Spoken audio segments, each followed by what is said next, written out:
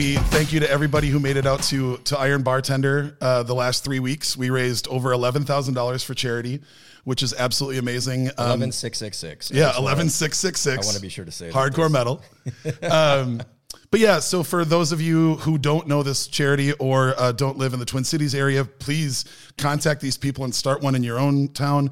Project Black and Blue is an emergency slush fund for people in the service industry for emergency health care, mental care, car breaks down, your electricity gets turned off. All you have to do is apply for literally a grant. It's not even a loan. You don't have to pay it back. And if you're the kind of person like I am who has trouble asking for help, even when the circumstances are dire, you can nominate somebody else too. Right. So it was amazing. Charles and I were fortunate enough to auction off a guest spot on the show, which will be coming up later next month. Yes. Which will be rad. And we'll be with Jamie Malone, who is fresh off her, I believe, 5th James Beard semifinalist nod, which is kind of rad. But yeah, it was pretty cool. Like it was fun to get you up on stage with me, Charles. That was awesome. Did you have a good time? Had a great time. Yeah, Iron Bartender is always a good time. I encourage people to check that out and to nominate their friends if they need help and can ask for themselves. It's I told a story on stage that I went 9.5 years without health insurance because I was a bartender and a DJ, and those don't usually come with any kind of insurance. And I had an ear infection that was so bad I lost a percentage of my hearing in an ear. Because I was too proud to ask for help to go to a doctor. So just know that there's no judgment there. I am one of those people, but it really is wonderful when you can nominate somebody else too. So it was awesome.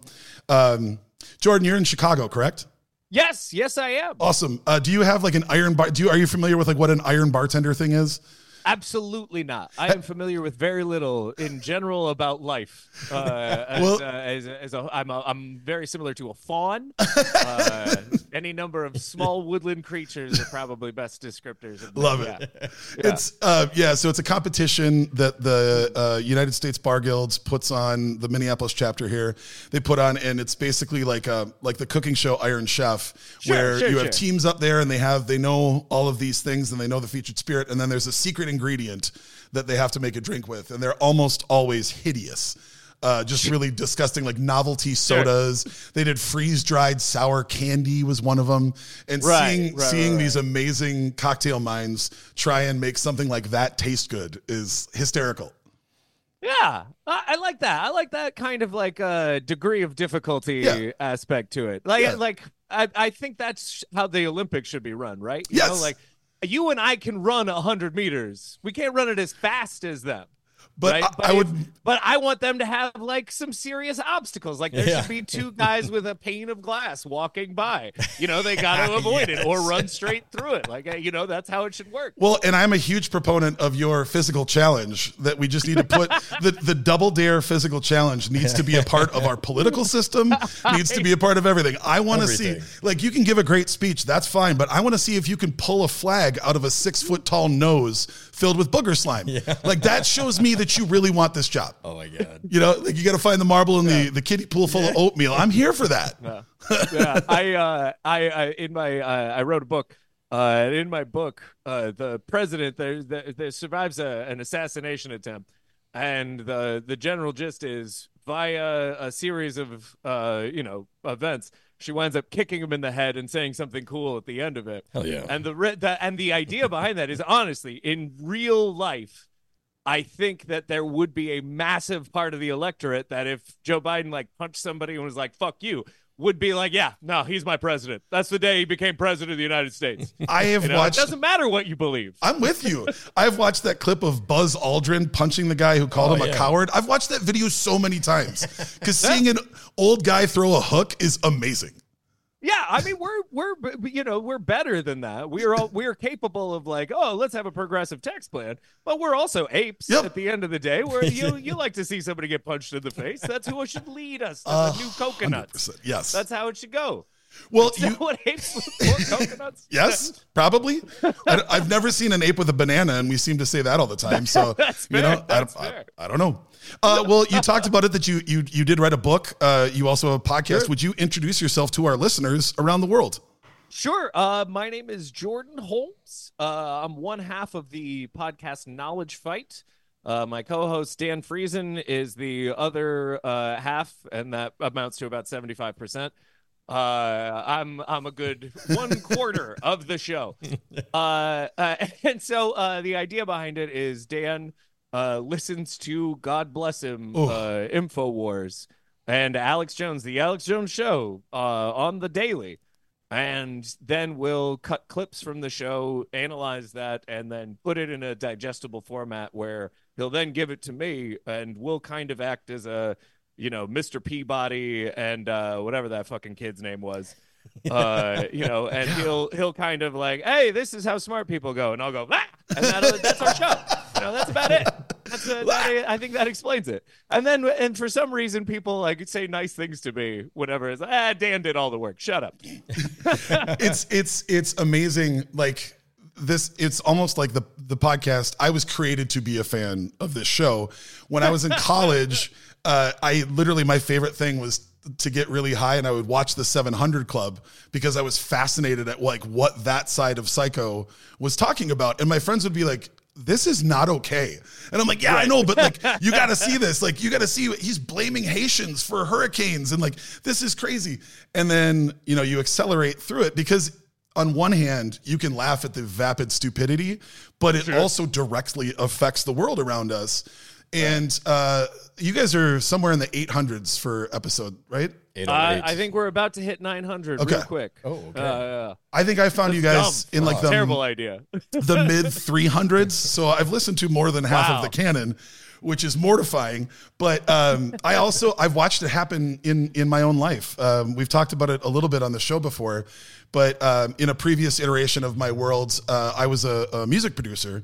And two of the people that I worked very intimately with during the Trump years into COVID went basically white nationalist. One of them going so far as to join the Proud Boys and was a part of the mayhem in DC. And it made it, for lack of a better term, it made it sink in. Wait, like, January 6th? No, the previous to that, when they went out there in December. Okay, gotcha. And they were burning Black Lives Matter flags and all that. Right. Yeah, sorry. Yeah, so there's been more than one which white nationalist DC, thing, which might be an issue. But it was like right around there that I found. There's only one rumble in the jungle. Yes. There's not like 30 around the same time, and like Muhammad Ali was a half part of all of them.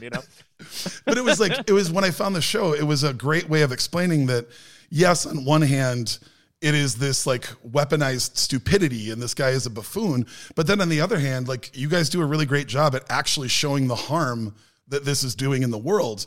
And then kind of taking it all the way to the Sandy Hook stuff, you guys were in the courtroom for some of that. Yeah. Am I correct? Like that's to go from like, we're analyzing this to actually becoming like sort of expert witnesses on this or I guess witnesses probably wouldn't be the right thing, but no. Dan was an expert consultant. Well, technically so was I, but that was just so I could hear some cool information before it came out in court. Yeah. And it would all be legal. He had to like knight me like, hey, you're a court help guy. And now I can tell you this cool shit.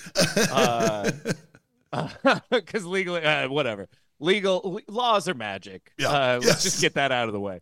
Being in the courtroom was incredibly surreal. Dan being invited to join the case as a consultant because he's the repository for all information that can be held. At this point. He's like the crystals in Superman's cave, that kind of level of omniscience. That's such an awesome reference. And so I don't even know why. I can't remember the last time I saw Superman. My brain is just ridiculous. So when he was invited to be a part of that, it kind of created a sort of inflection point for us, because at the beginning of the show, the idea was we were creating some sort of or his idea was we were creating this kind of distance, and we were going to look at this guy under a microscope, and it would be hands off. It would be almost purely academic. and then I'm there to help make it entertaining. Correct. You know, there's got to be a show aspect of it. Otherwise, it's Dan just going, right? You know, and that's this is depressing, right? That's not the best. Yeah, that's not the best, most entertaining format of a show. So yeah, at that point, it truly became like, now we are stepping into the arena, and we're no longer just a show who's watching something. This is now part of our fight. Yeah, that's fucking wild. How did this start? Like, what was that pitch? I just feel like that had to be like over a bar napkin and a couple beers. Like, I got a wild idea. Well, I mean, you're not wrong. It's not wrong. All of our ideas for a long time came over a bar conversation, generally speaking. But what happened was really, about 3 years before we started doing the show, 3 or 4 years, I was stand-up. We were both stand-ups at the time. And friend of the show, friend of our lives and brother of the heart, Marty DeRosa, kind of hooked us up to do a weekend together at this garbage club in Aurora called the Comedy Shrine. And I say garbage with affection. And so, like, the moment from when I picked him up, like, it was literally, I picked him up, he got off the bus after he had almost witnessed a murder, which was a fun story. Jesus. So he'll tell that better someday. All right. He got off the bus and we got to our car. It sounds fun. And it was like immediately the drive there was the show.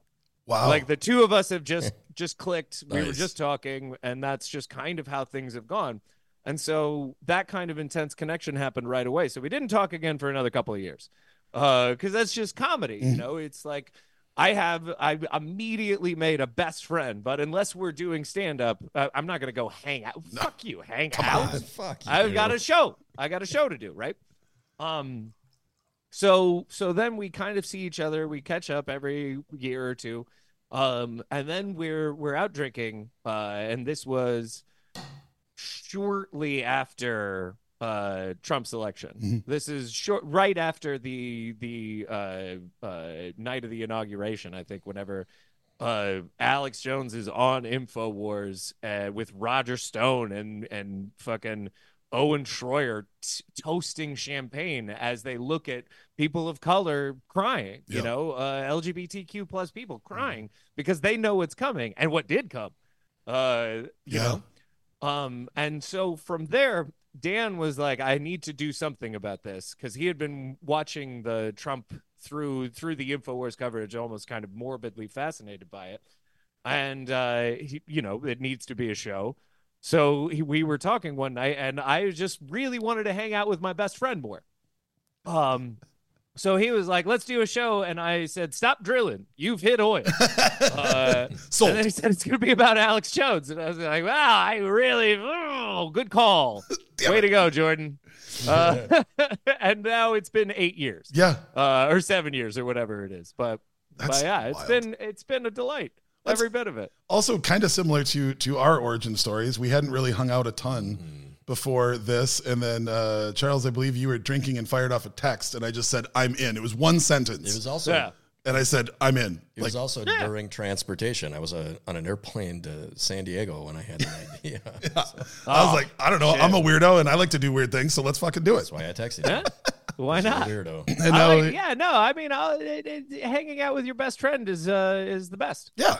Like, this is a hang. And then on top of it, like, people listen to us hang out, which is like, I still have a tough time processing that. Like, when I catch somebody in the wild that I don't know and they start talking to me about the show, I'm like, the first instinct I have is to go, why do you listen? But I'm so thankful that people do. It's awesome. I just have to hear myself all the time, and I don't find myself that fascinating. But it's great, and we get to talk to people like you. So it's pretty rad. I mean, I generally tend to tell people that I don't listen to our show because I don't like the shouty guy. He's kind of a piece of shit, honestly. The fuck is that? I felt so personally attacked the first time I heard Dan say "mic down" to you, because my entire life I've had people shh, you got to be quiet, and I don't have that setting. I have no chance. Didn't bother me. Didn't bother me. I mean, I mean, You don't listen. Yeah. The shouty guy. I mean, no, it's just I'm coming from the stage. I've lost plenty of mics, and I've just overcome that. Yeah. Like, oh well, I no longer have electronic power. Guess what? I got it in my guts. Let's I got go. it in my soul. I got the spiritual. So yeah, you can take my mic away. I feel it in my plums. Well, should we cheers it up and jump into this? Yeah. What All are you right. drinking, Quam? We are drinking a very beautiful 9-year aged Knob Creek bourbon. Oh, yeah. Thanks to our good friends and sponsors at Beam Suntory for getting us this lovely bottle. 100 proof, so she hits a little bit. So we both have it on cubes, kind of let it dilute a little bit. But it's all the beautiful brown sugary goodness that bourbons are, and I love this bottle. Oh yeah. And Jordan, I do not want to forget. Email me your address because I have a present to send you.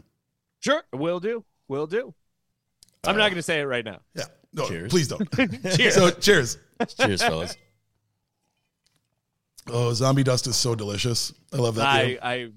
I got into Three Floyds at the beginning of the pandemic and got into Three Floyds for a long time. So I worked for a brewery in Minneapolis here called Surly. And one of the I know Surly. Yeah.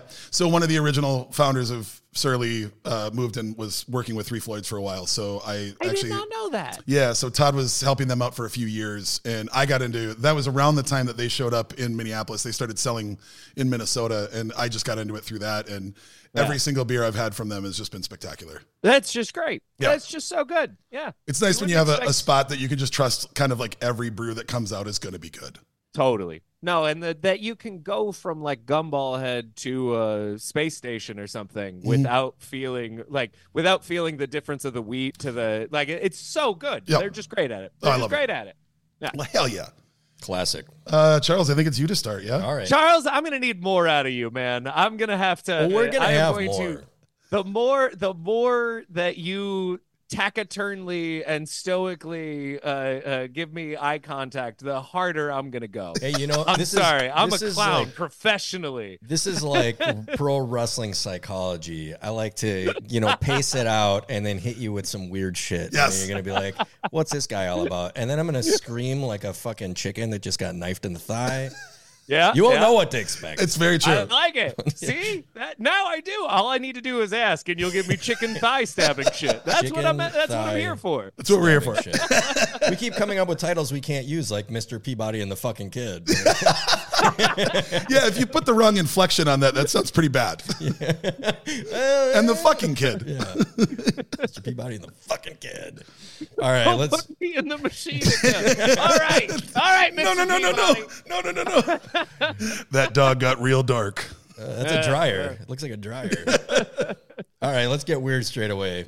Okay. Name a weird smell that you like. Name a weird smell that I like. Yeah. Let's see. I suppose the definition of weird comes into play because True. you could always go with the like physical sensations or the fetishistic sensations of smell where it's like, theoretically this is not an attractive smell, but when I got a penis, guess what? This is going great. Yep. That kind of thing. Depends on the timing. Yes. That's more of a time dependent question. I think the weirdest one is that kind of rotten fruit stink. There's something about the rotten fruit stink that comes from like an old bottle of wine. Yes. Or not old bottle of wine, but the glass of wine that's been left out overnight. There's something about that lifting that and smelling and going, that's wrong. And then going, okay, all right. Really good. All right. And then you take a taste and you're like, yeah, you're right. That's bad. Good work. It told me. 1,000th time in a row, this is bad. Okay, but maybe next time. Nope, I'm going to sign up and do it again next time too. Wino on a hamster wheel. Yes. Charles, I feel weird answering this honestly, but I'm going to say it. I am a very much a proponent of all things THC. I love weed. I love smoking. I love edibles. I love all that. Now that it's recreational here, I don't have to say allegedly anymore. one of my favorite things, Jordan had a really tough time quitting cigarettes years ago. And every time I smoked weed, I wanted a cigarette. And I just chose to stop smoking everything because I didn't want to get back into cigarettes. And so being pretty handy in the kitchen, I started making my own butters and oils and tinctures. And I now have a pretty solid method and recipe for making a tincture. And you just put an eyedropper worth in a glass of water. You sleep for 8 hours beautifully, and you drink a glass of water before bed, which is great for you. The side benefit is it makes my farts smell like the dankest weed ever. And I That's amazing. Straight up enjoy the smell of my own farts. That's amazing. I never considered that. Oh, you have just Got the dank stank. I want to sing a whole new world right now. That just blew me away. It's the wildest thing, and to the point now where if I have friends that are having like sleep issues or whatever, I'll give them a little bottle just to see if it works, and if it does works for them, great. But I literally have to tell people, like, just so you know, Mr. Dudley's magic cure will give you one night's sleep for one drop. Oh, So- yeah, I got you. to the point, like I have to tell people that, because if they try and like squeak one out and hope it doesn't smell, you're going to alert the room that you're a THC proponent. But the funniest fact of this was we have a legendary music club here called First Avenue, where Prince films Purple Rain. I know. It's it's the closest thing that I have in my life to church. And I was cutting through the crowd, and it's the perfect time to whip a fart out if you got to get it out before you stop somewhere. And a guy straight up grabbed my shirt and he was like, "Yo, you holding?" Because he smelled my fart. Not And anymore. he thought, I'm sorry. yes. You holding? Not anymore. Yeah, a straight up released. stranger thought I had dank weed in my pocket because he smelled my fart. And so that confirmed it to me. You had dank weed in a pocket. And I really did not want to explain to him what that smell was. I was like, "Sorry, man, just finished." You had dank weed in nature's pocket. Yeah. My nature's pocket. So, Charles, what do you got on that? It's not just a brand of deodorant. Correct. Nature's pocket. Nature's pocket. Yeah. There's this, okay, it's kind of a crapshoot when you smoke a cigar, what your beard smells like. And I got a lot of beard. I'm a little bit of a beardo. But All right. once in a while, when I smoke a cigar, when I depart from the club or wherever I've been smoking, I realize that my beard smells like roasted eggplant. Really? I don't know, like, I can't identify if it's a Maduro or like a specific, a Connecticut or something. I can't tell if it's a specific brand or wrapper or filler or binder. But once in a while, I get that It's actually smell. Young Thug. Yes. Young Thug. That's the specific wrapper that makes your beard smell like roasted eggplant. Yeah. He's known across the world for his beard scenting techniques. Absolutely. It just spritzes me like Quam walking through First Ave. He's like, "I had roasted eggplant last night." Yeah, that was, Oh no, that's what we hit that's what we sprinkle it. Ooh, sprinkles. You gotta hit him with the genie sprinkles. You gotta hit him with the sprinkles. That's you walking through First Ave. If I could make that sound happen every time I farted, I would do it. for sure. So I don't know exactly what cigar causes it, but I absolutely love that. Sometimes you get that lingering scent. I always say I don't like the smell of a cigar the next day. That's if I've smoked in my own home and I have the cigar still in the ashtray. You never ever do that because smoldering ash smells like shit. Do you flip your beard up and smell it? I don't have to. I just go like this. Ooh, there you go. Just got to tuck the. You tuck the do lip have a up. very Miyazaki level of beard. Oh, what a in great terms reference. of coverage and like a impenetrability. It has a certain aspect of like, I worry that if I threw something at you, there's no way it would get anywhere near your face. Yeah, it's a black hole. Yeah. Watching people ask him to take his mask off when they're checking his ID is my favorite thing ever. Because he's like, "No, it's just a beard, my guy," and they're like, "What?" That was Oh, really? Yeah, that That's hilarious. famously happened to me in TSA when I walked up and I handed him the ID, and this is when we were all wearing masks, and the guy says to me, "I'm going to ask you to take your mask off, but I know you look exactly the same." And I took it off, and he goes, "Yeah, okay," because he saw the ID, and then he's like, "Yep, you look exactly the same. You just have a little nose right there." Legally, I am required to ask this dumb question that we all know the answer to. Right. Yeah. He's like, "Okay, Fair enough. His beard is so intense that it literally detracts from my own beard. He will get beard compliments with me standing right there fully bearded for a decade and nothing, like I'm literally standing right here. They're like, oh my God, your beard is amazing. I'm like, I can hear you, dude. Like you could just tell me that mine sucks. It's fine. I mean, boy, if you're feeling beard insecurity at this age, definitely not. Just wait until you get older. Oh, I'm telling you, it'll start to get patchy. Well, actually, and then this is in the middle of the night. Great question. It all happens. We were having this discussion before you jumped on. Where you don't have to say specifically how old you are, but like where do you give me an age range for where you're at? I'm 36. 36. Okay, so I'm 44. I'm either so 36 or 37. My wife always tells me, and I don't remember. I have now hit the. So last night I was talking about we had the Iron Bartender thing, the fundraiser, and I was running up and down the steps to the stage a whole bunch and whatever.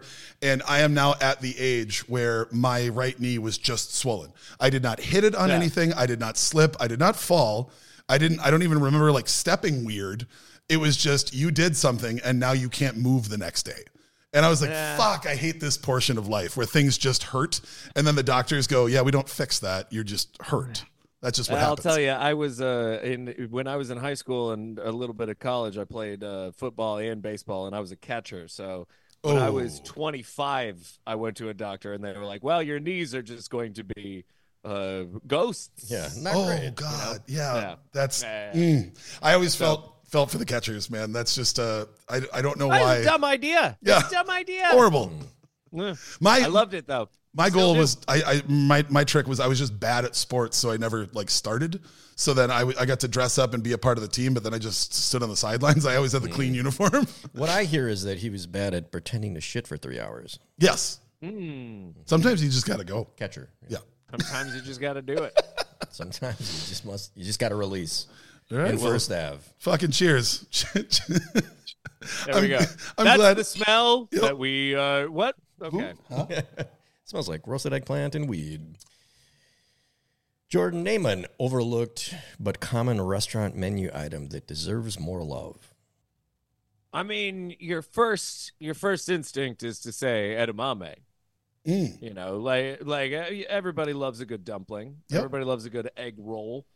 But the edamame, the fundament of the appetizer game, just essentially salt and slight bits of texture. It's almost a lie.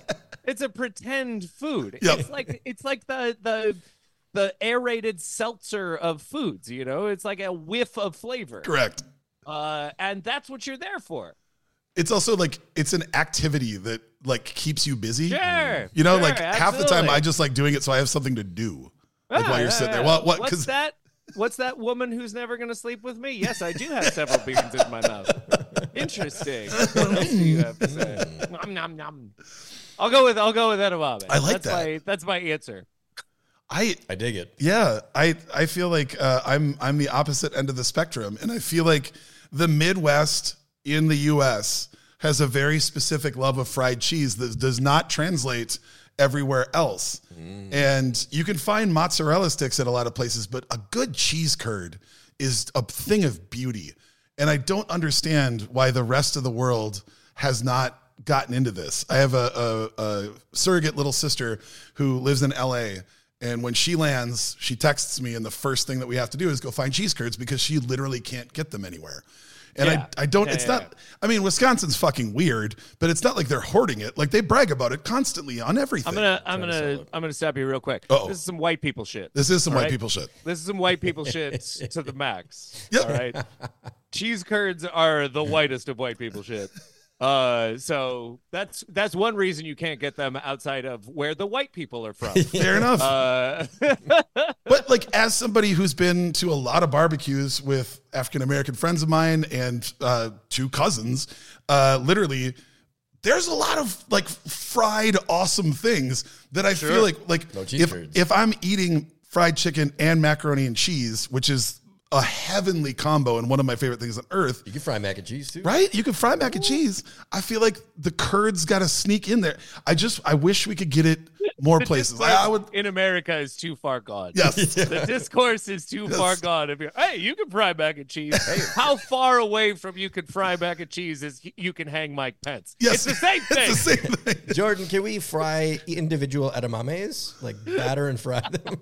Absolutely, you know we can. Has anybody thought of that? Someone's done it. I'm here to try. I'll tell you that. The whole pods. Yeah.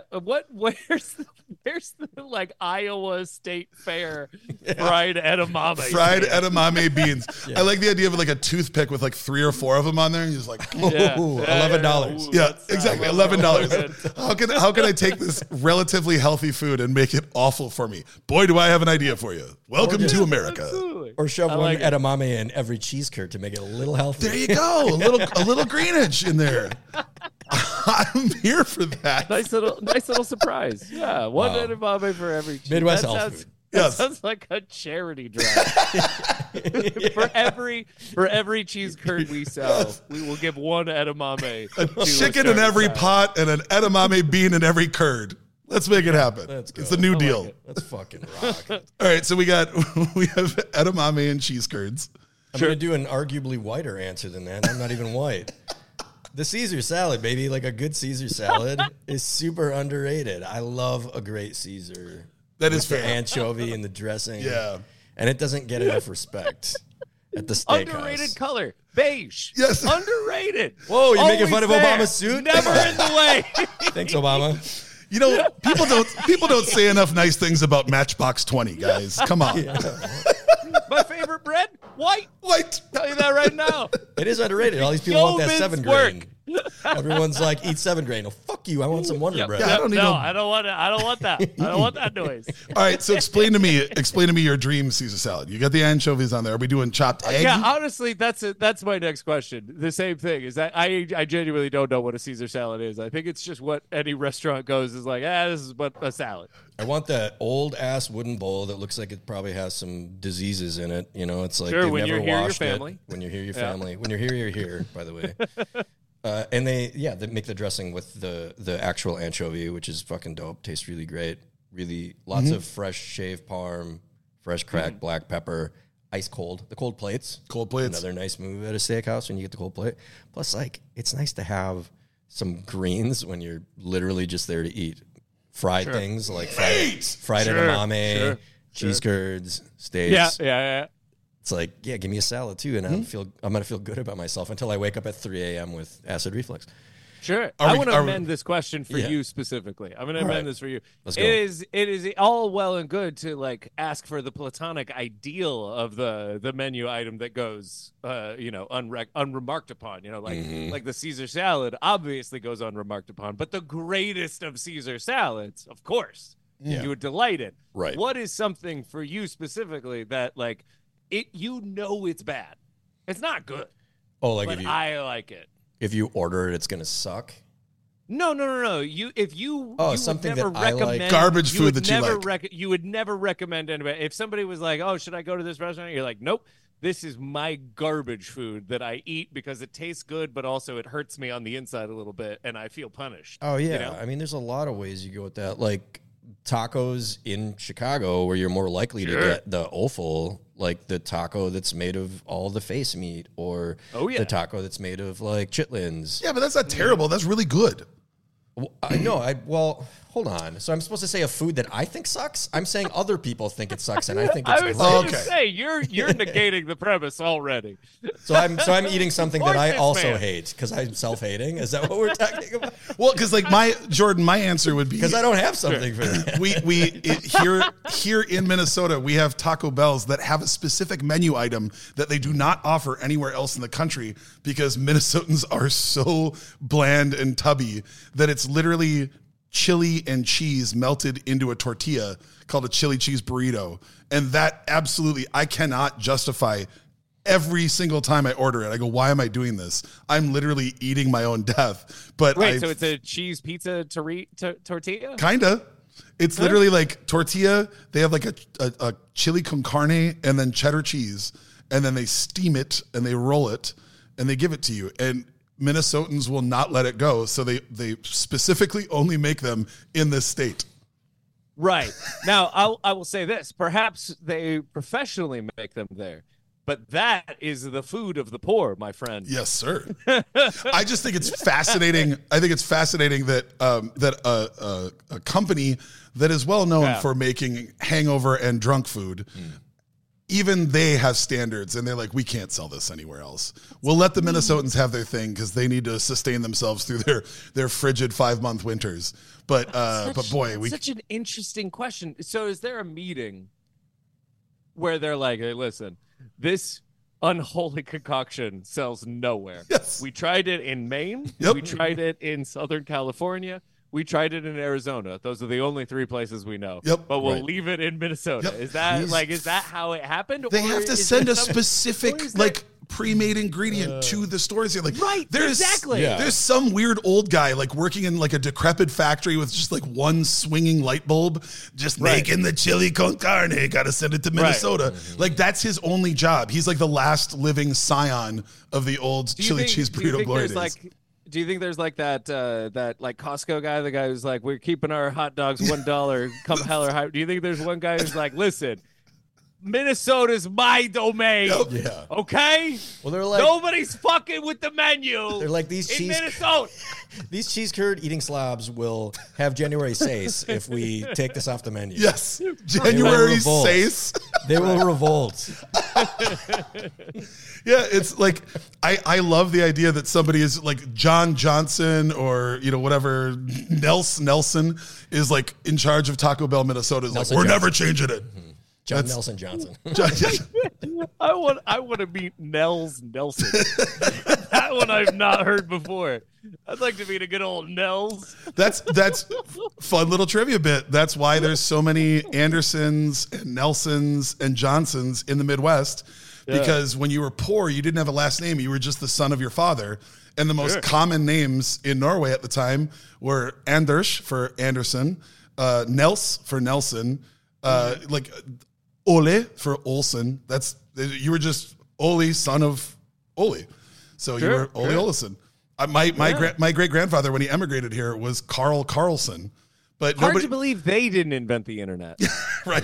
Yeah, no kidding. Yeah. So the immigration stopped people from doing that because nobody could find their families because everybody had the same fucking name. Right. Yeah. My great grandfather had to pick the town that he was from, and that's where my last name came from. We're all just named after the little villages that we're from in Scandinavia. I like that. Okay, Jordan, what's your self-hating food? What's my self-hating food? Oh, let's see. I think it is. So I actively despise cheese. I don't like cheese. I like it. One time. So,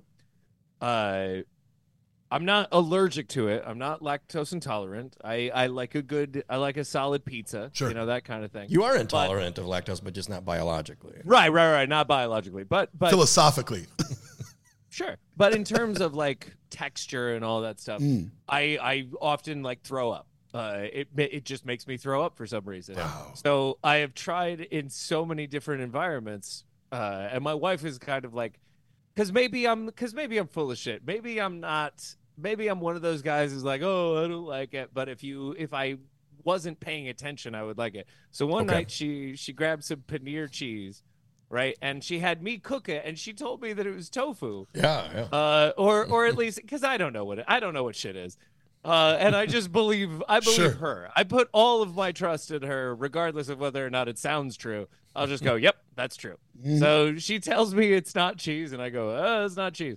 So then we cook it, I make it, and then I take a bite of it, and I spit it all up, and she's like, it's cheese, right? And I was like, ha ha, fuck you. So it'll never happen. And it's not even the quality of cheese either, because we were in Paris. We were literally in Paris, fucking France, and we were out in the area where there were people. There was a bazaar, people handing out all kinds of cool stuff, and this guy specifically oh, this is French cheese, blah blah blah blah blah, French, that kind of thing, and he gives it to me, and because I'm me, I don't know why, despite the fact that every time I've eaten a ton of cheese, I've thrown up almost immediately. I was like, well, I'm in Paris, so I just threw the whole thing in my mouth. and this is during COVID, so I've got the mask on, and I throw the whole thing in my mouth, and then all of a sudden I'm just going in front of the fucking Parisian cheesemonger, a man whose ancestors monged cheese. They monged all the cheese. That's amazing. I don't like cheese on They average. get big mad gosh. too if you have to eat cheese. Yeah. Oh my God. Like after a big meal, they're like, you got to eat cheese for digestion. I'm like, I don't know if that's factual. Oh man. We well, the dumb story. I don't need to tell that one. All right. Should we cheers on to? Cheers. There we are. Cheers. Yes. All right. So Sorry for coming up with a bad self-hating food. I don't really have any. I love everything I eat. There's no such thing as a bad response to a what I'm question that saying? has no good answer. correct. Yeah, we just answered how we wanted. Yeah. Like, what's the good answer? Give me like one where you're like, No, oh shit, I listen. wish I had that one. Because Taco Bell is fairly, like, a lot of people would be like, I hate myself every time I go through that fucking drive-through, but then I Sure, but enjoy that's a myself lot for of 10 people. minutes. You can't reward yourself for being like, oh, this is what a lot of people would not like. That's why I What's eat that one where cabeza you'd be taco. like, man, I fucking nailed that answer. What is the question? That was very Okay, so confusing. you apologized. You were like, sorry, I don't have a good food that's garbage kind of thing. Yeah. And there's no good answer, right?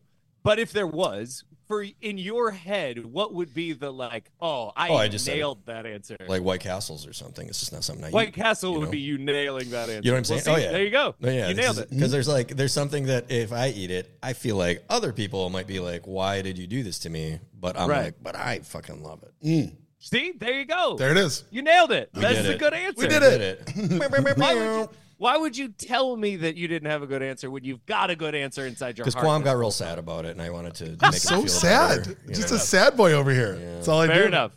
Okay, Quam. So one of the things that, in addition to just enjoying your podcast, one of the things that I really have kind of like fallen in love with is I think that we have very similar music tastes. Every time when you guys do the What's Your Bright Spot and you talk about music, I either have just started listening to that album or have been waiting to listen to it like when I get home that day. Everything from Godspeed You Black Emperor to Kendrick Lamar to, oh my God, Open Mike Eagles podcast with Questlove. Sure. I've been losing my Oh my mind God. over that. That is so fucking great. And so I wanted to ask, 2024, is there an album or a concert that you are very excited about it coming? Like, is there an album that's going to drop that you're excited for? Is there a concert that you're super excited about going to? Do you go to concerts? I don't even know. You know, that's kind of an interesting question to me, just because that's not how I engage with the whole releasing Oh, cool. structure. Sure. Like for me, what I do, honestly, I mean, if you could, sorry, you just broke my heart. I just remembered that my hard drive got shorted out by my garbage thing. So I had, oh God, 1.2 terabytes worth of music, all gone, all gone. Brutal. Yeah. So, but the way that that was seriously, That's a lot of worse music. than Yeah. my grandfather did. I was a DJ for 20 years. That is my ultimate fear. And it's happened to me one time and I still I feel it very vividly. Oh, it's dark. So anyways, the way that I do engage with new releases is I don't engage with the like media at all, and I mean, because I'm old school LimeWire, like I'm old school stealing music kind of thing. So I'll like go through your Demonoids, I'll go through your Pirate Bays, and I literally browse like I'm going through a fucking goodies to, oh my God, I'm old. I think we're dead. I think I'm old. I just died right now. Yeah. I think we all just got killed by age. No, but it is like I'm browsing through like, and then I'll take a look and I'll download it and I'll see if it's any good and then I'll continue listening to it. So like I don't know what's coming. Rad. I'm always shocked. I'm always pleasantly surprised. Like what a great place to be where you get to just constantly be surprised in the best way possible. Because if you're not waiting for something, you can't be let down. For sure. You just get to be excited when you see it pop up. Oh no, I mean there was, let's see, what is just recently, I don't think it was 2024, but the Streets put out a new album. Yeah. You know, and you're like, I had no idea the Streets was even still alive. Yep. So, you find that, or you've got, oh my God, No Name Sundial. No Name Sundial is like fucking unreal.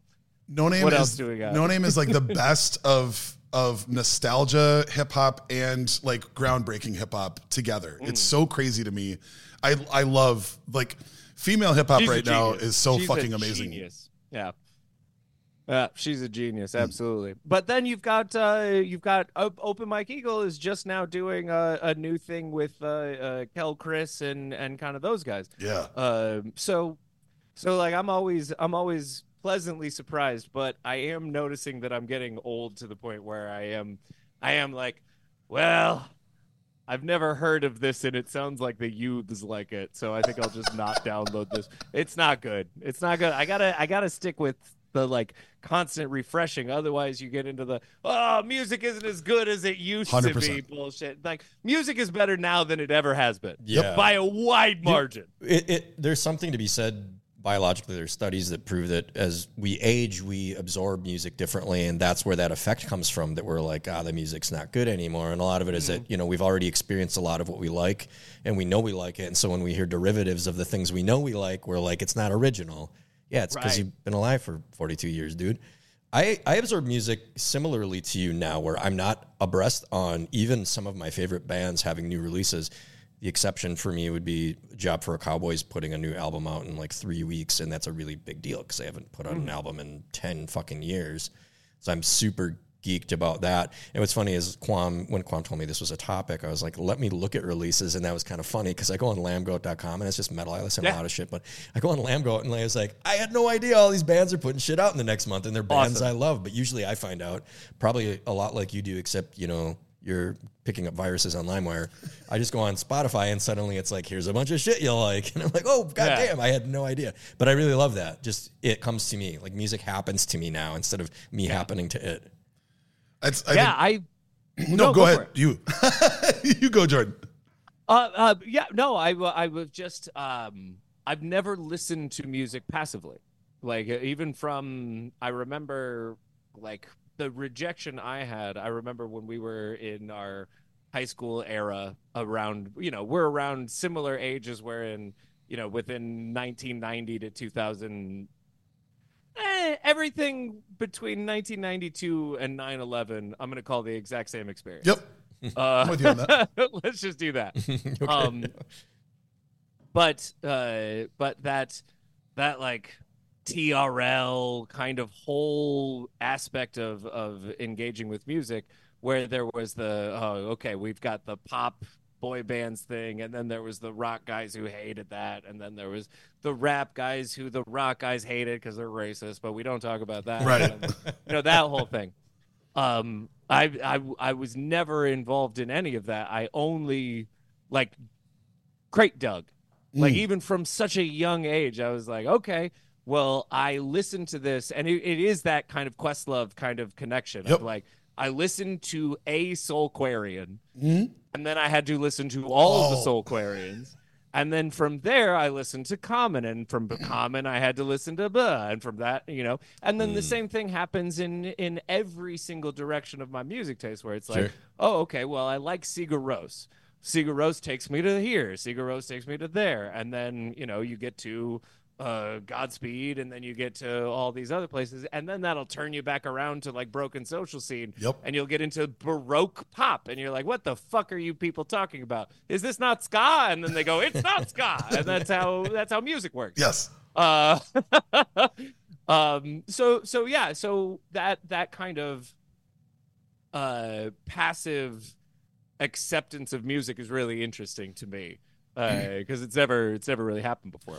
Well, and that's kind of where I'm at. Like you just said, Charles, like I happen to music. I've always been, that was why, when I read Questlove's first book, it was really why I fell in love with him, because he traces each chapter. Blues? Right. Yes. Yeah. He traces every chapter is like what he was listening to at that time. And growing up as an only child, music with split parents, music was the thing. That was like my hobby. And as I got older, of course, like Napster and LimeWire, it was like I could finally, quote unquote, afford, because it was free. I could afford to finally have all of the music. So I had like multiple hard drive computers that were just full of music, and I would have to like plug different hard drives in to listen to different shit. And what I ended up doing was I kind of started finding different critics out there who listen to music the same way that I did. And then I started following them. And now when they write that they're really excited about something new coming out, that's usually where I get most of that news from.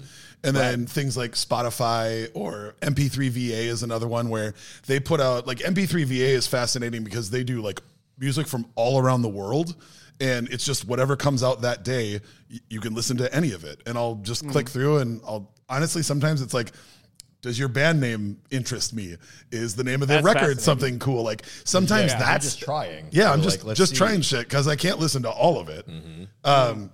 But I because of that, I like to get excited that like something's coming up. Like the way that some people get about like holidays, that's how I am about like when bands I know and I love are putting out new music. I'm just like, oh man, it's whatever season. So I just like, I love that aspect of it. And then concert tickets are kind of like, it's like a more amplified version of that, where I love this music and now I know that I get to go celebrate it. I get to have a Christmas or a Thanksgiving because I get to go hear this band that I adore, play songs that I adore, and I get to be a part of it. You know, you get to be a part of like a anonymous crowd where we're all collectively better than any of us are individually.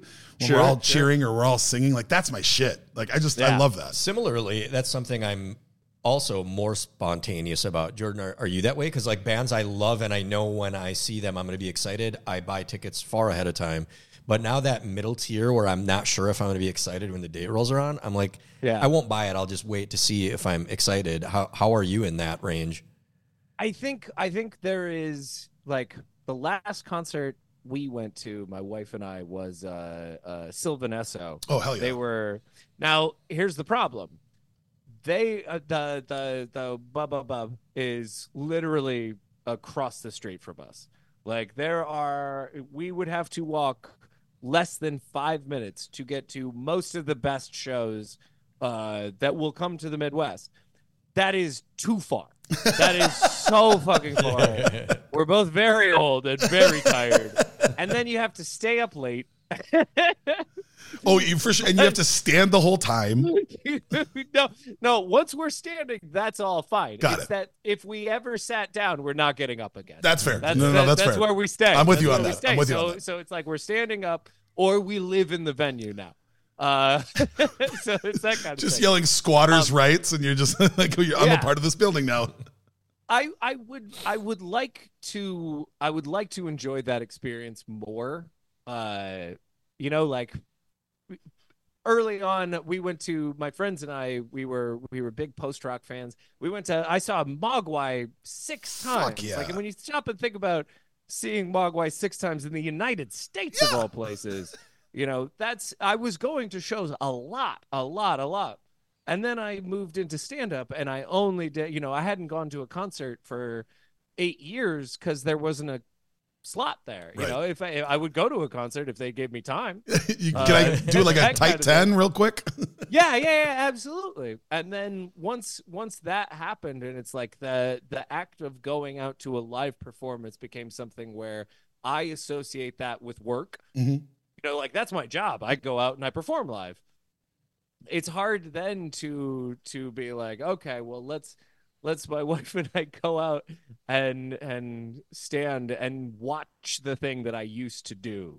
In a way, you know. And it's obviously, you know, I'm not, and we still love it. And Sylvanesso was great and all that fun stuff, but there is an element of that for me of like, it is hard not to want to find the stage if I'm near a stage. Dude, I feel that in my bones. Again, as a DJ for 20 years, I have a really tough time like finding any joy. Like my friends that still go to like Vegas and shit, I'm just like, if I'm not getting paid to play it, I don't want to go to a dance club because I made my living doing that for a long time.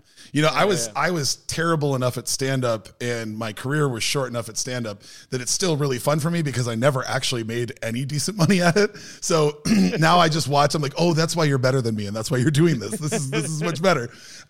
So that never got to me. But the DJ side of things, like even if it's like at a theater. If it's a DJ night, I have a really hard time like paying money and then wanting to go stand there when like I know that I could just be up there doing that. and then getting paid instead of having to pay. Well, Jordan, I know you said that you're that way about like music, like seeing people on stage. Do you watch stand up? Do you see your friends perform at all, or do you also not really get out much for that? No. Yeah, okay. No. Yeah. I mean, I appreciate great stand up.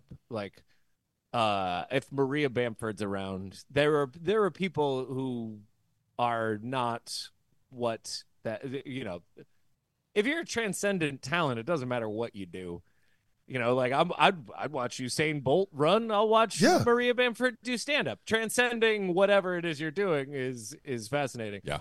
When you've lived it for so long, and it is so much like the mechanics are in the back of my mind, it's just impossible to really enjoy, even for people that I truly love. You know, like I went and saw Dana Gould not long ago.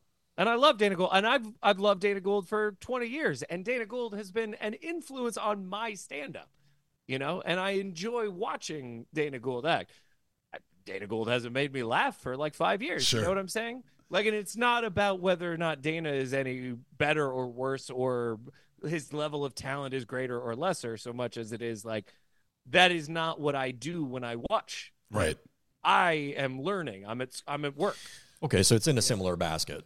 Like, right. Yeah. Right, you treat right. it. You treat it the I same could way. have just said it's in a similar basket. Thanks. No, yeah. So I don't go to I used to go to 300 concerts a year when I was a teenager in my early 20s. I just could not get enough. I could barely fucking hear at the time because I was always pressing my head up to amps. And then now I'm hyper selective, and we've talked about it, where it was almost difficult for me to admit. It was like the first time I admitted on the air that I go to therapy. I was like, guess what? I don't like concerts that much anymore. Like saying that on record. Have you started wearing earplugs? Oh, it's not even about that. It's not as enjoyable for me as it used to be. Oh no, I'm asking you. Have you started wearing earplugs? You should. You're probably right. I feel like I go so seldomly now that I'm not as concerned about and also I'm much further away from the stage these days. Oh no, I'm totally by the bar with you. I remember so many times just being like, this is how I like to experience the music, and now I'm like, I would like to hear 20 years from now. So I guess earplugs it is. I made the step. I own a nice pair of earplugs. I'm at like 50% that I bring them with. And it's it's not like a cool thing. It's literally, I've been in rooms for so long that any hindrance to it, like I love to find like my perfect spot. I'm an insane person. I was going to say this before. I do want to give Sylvan Esso props. The last time they were in Minneapolis, they were playing a really cool theater called the Cedar Cultural Center. And a good friend of ours, who was actually the third guest ever on our show, owns a bar just down the street from that. And rather than like hanging out in the green room or whatever, Sylvan Esso just asked the security guards where their favorite bar was. And he's like, oh, it's called Palmer's. It's just down the street. They went down there. So I walk in and like, I'm just going to see my friend and, you know, have a drink or have a beer and a shot and bullshit. And I look over and like Sylvan Esso is just sitting at a table. Like they're just hanging out. Yeah. And I turned around and I was like, I honestly did not even know they were playing in Minneapolis. And I just turned around and I was like, see, the music came to you. Exactly. And so I was just like, hey, I'm so sorry to bug you, and I'm not trying to like make a scene. Can I just buy you guys a round of drinks? Because your music's fucking great. And they were like, well, no, we should just all have a drink together. And then they got up from the table. We all went to the bar, and then they started talking to the bartender. We ended up hanging out long enough that they were almost late going on stage because they were just hanging out at our friends. Before the show. Yeah, before the show. They were just hanging out at our friend's dive bar. I'm like, I didn't know that you could do a thing to make me love you more, but holy shit, like that was the raddest experience. And they were just the nicest people. I love, like, I think that's one of the things that I've learned about where we are in terms of like notoriety, because we're not in even the slightest bit famous. We are either extremely famous or completely unknown. You know, like you either have listened to me for several thousand hours, or you're like, why are you fucking yelling? Stop talking so loud. It is quiet time, sir. You know, that kind of thing. And I do think that Sylvan Esso is kind of in a very similar spot. Of absolutely. Like, if you know Sylvan Esso, then you're going to walk up to them and be like, I can't believe that, but you have to remember that Sylvanesso spends most of their lives with people going like, shut the fuck up and stop making noise. No one cares about you. It is not about you, and it's something that I love about where we are is like, I've loved meeting people after the show because it is like, I've experienced that feeling of being like, oh, this person is a main character in a story. Yeah. This person is the person that I'm meeting, and they're the one with the name. And then when I'm done meeting them, I'm going to go back to being like farmer number 4 or whatever it is. And that's just NPC. Not the fucking case. You know, it's always great to meet people because they're going to come up to me, and there's going to be somebody who's got a fucking 20-year challenge with inaudible autism kind of situations, and they're wearing headphones and they're able to talk to me just a little bit, and just that little bit makes them far more of a main character than I am. And so that's what's so amazing to me is that people kind of have this inverted relationship with those kinds of main character type folks like Sylvanesso, like they're sitting there going like, man, it'd be cool to have friends. Like I think that's why I thought it was so charming, because they were just like sitting at a 4-top table. Like nobody gave a shit, and until like I was like, hey, you guys are super rad. This is our friend's bar. And they like, it was like they were more thankful to me for that. It was wild. It was absolutely wild. I do love being an admitted fan of yours. It is hilarious how it finally happened to me where somebody caught audio from my car at the wrong time. Oh yeah. So I just started a new job, and I'm pretty prolific on social media, and everybody in my world kind of knows I'm pretty left. I'm pretty liberal with everything in my world. And I was at a gas station. So where my office is, there's a gas station a half a block away. And I pulled up to get gas, and it was when we had that cold snap, and it was like -3. And even though you're not supposed to, I do sometimes leave my car running while I'm filling up with gas. That's crazy. Yeah, I'll probably die at some point, but it's fine. So I get out of my car and I start filling gas, and I look over, and one of my coworkers, who I don't know at all, is at the pump next to me, and he's just staring at me. And I realized that it was one of Dan's longer clips with Alex going full anti-trans bullshit, bigoted shit. And he's just staring at me, and I'm like, why is he look? Oh God, you can hear the audio from the car. And I look and he goes, I honestly did not picture you for an Alex Jones guy. And I'm like, no. And then I'm like hurriedly, while freezing cold, trying to explain your podcast to somebody who has never heard of this and doesn't know that it exists. And then I realized how insane that was. And I was like, you know what? Listen, the thing I'm listening to, they make fun of Alex Jones. They break down how stupid he is. That's all it is. And he's like, oh, all right. Good enough. Like, I don't want to know anymore. Yes. Whatever you're doing that requires you to listen to Alex Jones and his Coke voice going on and on and on, that mortifies me. So just go away. I was like, all right, see you later. It feels like what the most people's response to our show is like when you catch us in the wild is for you to go like, first off, we're not a threat. First thing, you are not going to be hurt by this show. Which like it is strange. Like we hear that a lot of people going like, oh, somebody accidentally heard, and then I have to explain. And then it's like, imagine what it's like for me. I have to explain what I do as a job to people who are staunchly against the idea. Like when we went on the Majority Report, and I am name dropping because that's what I do now. I'm that great. I name drop all the time. And when we went on the Majority Report, it was like not a fun experience. It wasn't like Sam Cedar was like, oh, let's get into it. It was him just being like, so what do you guys like do? Like a lot, you're alive. I know you're alive. You are humans. But how? How do you continue existing by doing the thing you do? And it's like, this is not a pleasant experience for us. I don't know why you think it would be okay. Right. And then he left, and then we never spoke again.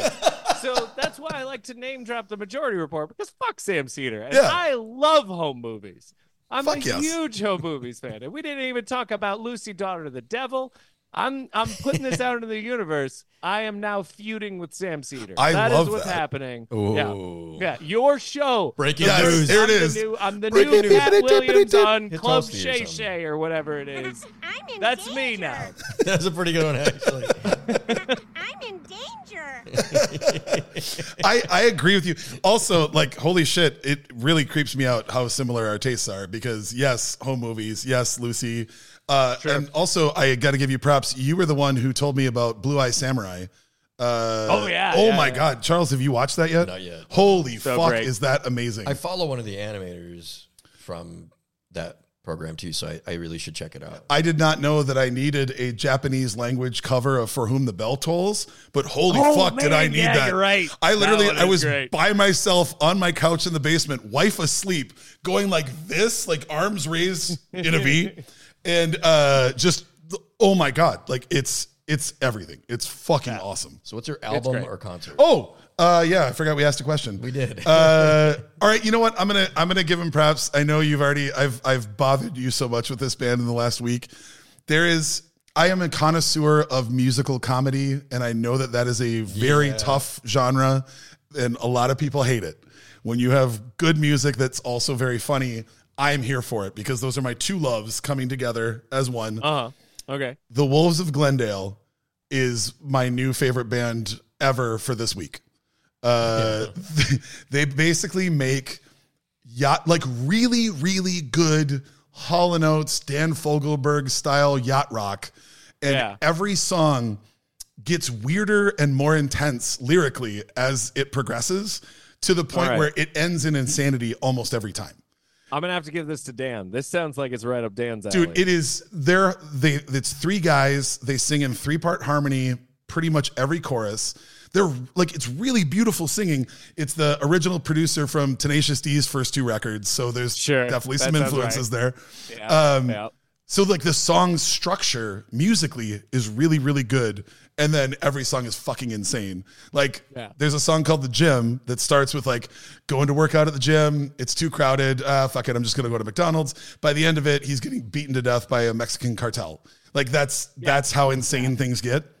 But they are coming.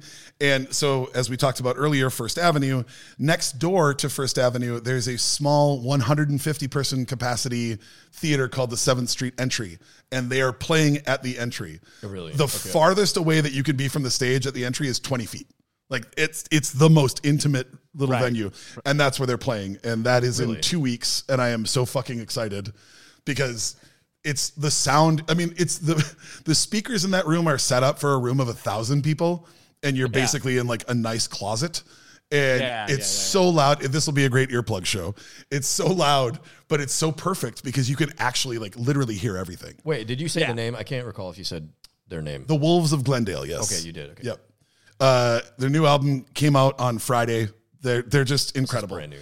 Yeah, if you even like jokingly love Hall & Oates. What kind of fun are they like? Flight of the Conchords, Hall, Yes. or Garfunkel and Oates, where it's like they might get a show kind of thing, and then they'll do the thing. So could see it it. seems like that. Are they like a band that it has fun songs? Well, they have one music video that they put out for a song called Olivia, which is about falling in love with the Victorian ghost that haunts your house, and then becoming a couple and trying to explain that to your mother. And the production quality in the music video was of a Flight of the Conchords level. Yeah, like it felt like that. It is. Right. That early thousands Michel Gondry kind of Correct. style. Yeah, very much so. Very much so. Yeah. So I hope so.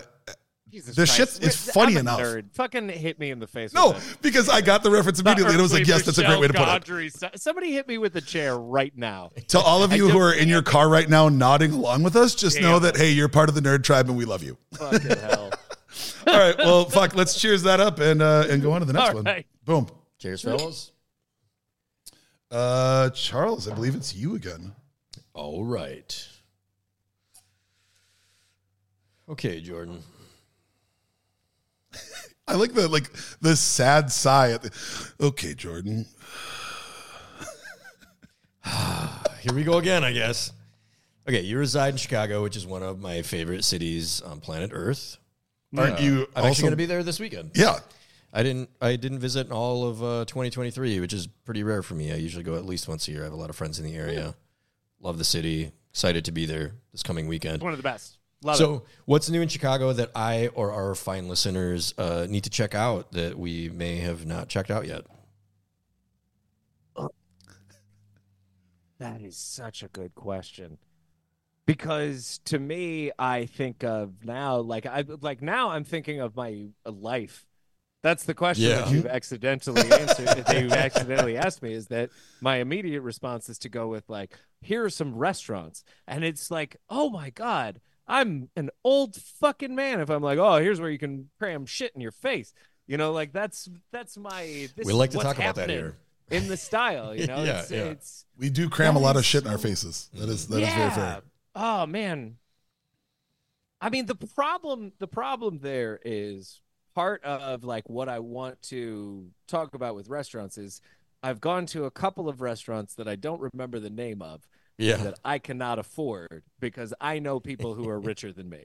And they took me out, and it's like a once a year kind of thing where it's like I get to experience, you know, what it's like to have fucking way too much money, right? Fuck you, money. And yeah. And then you go and you're like, Jesus Christ, that is why this is good stuff. You know, everybody's like, oh, money can't make you happy, but it can buy you this fucking meal. And that goes a long way, man. That goes a long way. But I suppose, honestly, I'm going to throw this out at you. Okay. The thing that you should do in Chicago is return to like video game bars and board game bars and VR bars and Logan all those Arcade things.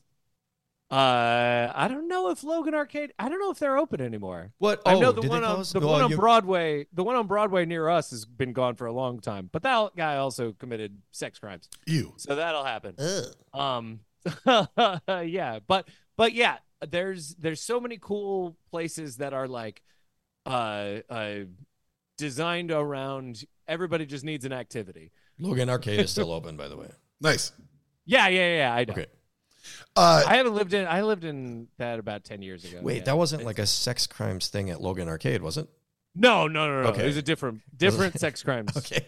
Although, you know, these days you never know. You know. Eek.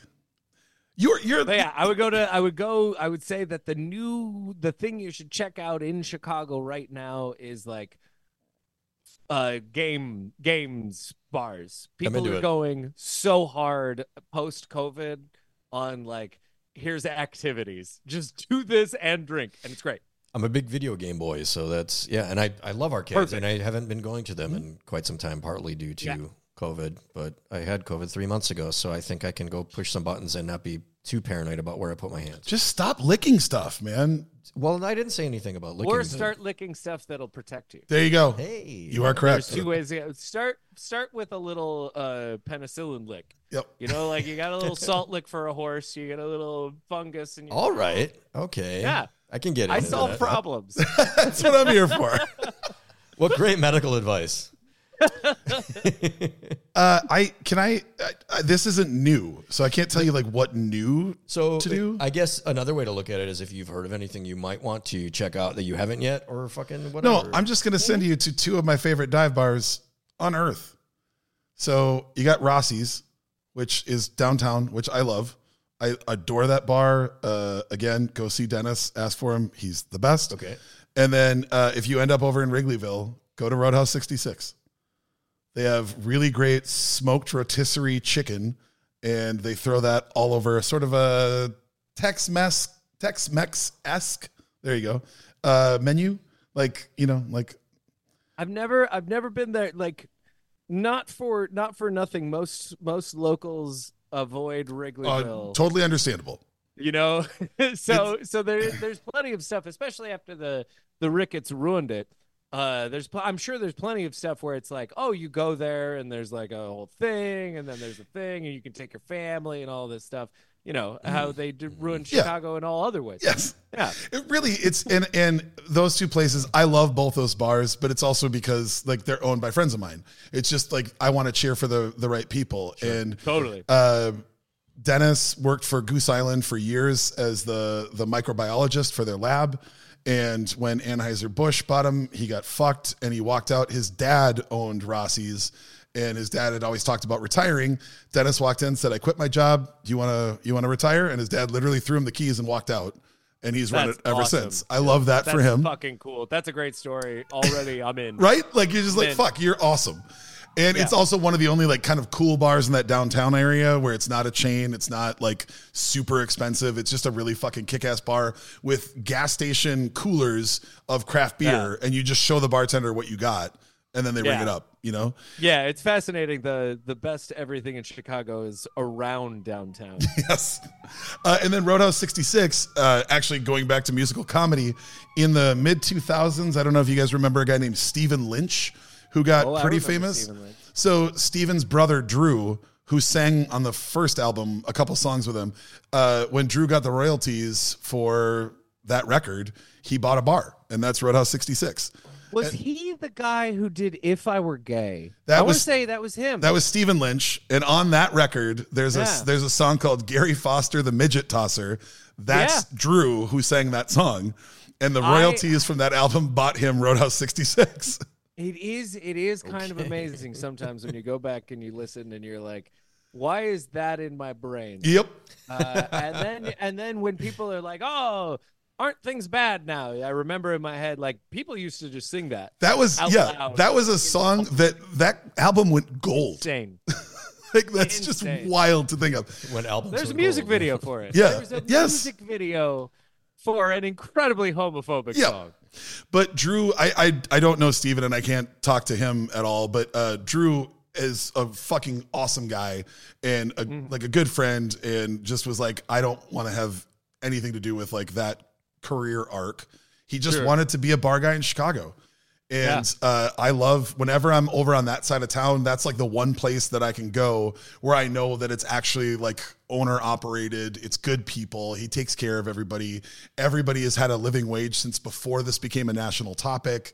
Like, I love that, you know? And to see somebody like kind of get a whiff of fame and be like, nah, that ain't for me. I just want to do this with my homies. Like, that's, I don't know. Like, those are my two spots that I always send people. If you don't want to go for some highfalutin, amazing shit, like go to a dive bar and hang out and have a delicious cold beer and an over poured shot, and cheers to know that you're supporting somebody local. You're not really from Chicago unless you've looked at a bar and then seen that there was an apartment above it and been like, that could be me. Yep. I could just live up there. 100%. Run the bar, live up there, run the bar. That's my life. Yep. Simple, direct, Chicago. I never leave. Oh, yeah. Chicago. Yep. No, it's a beautiful thing about a city like Chicago is you can experience such a wide range of experiences on just this massive spectrum.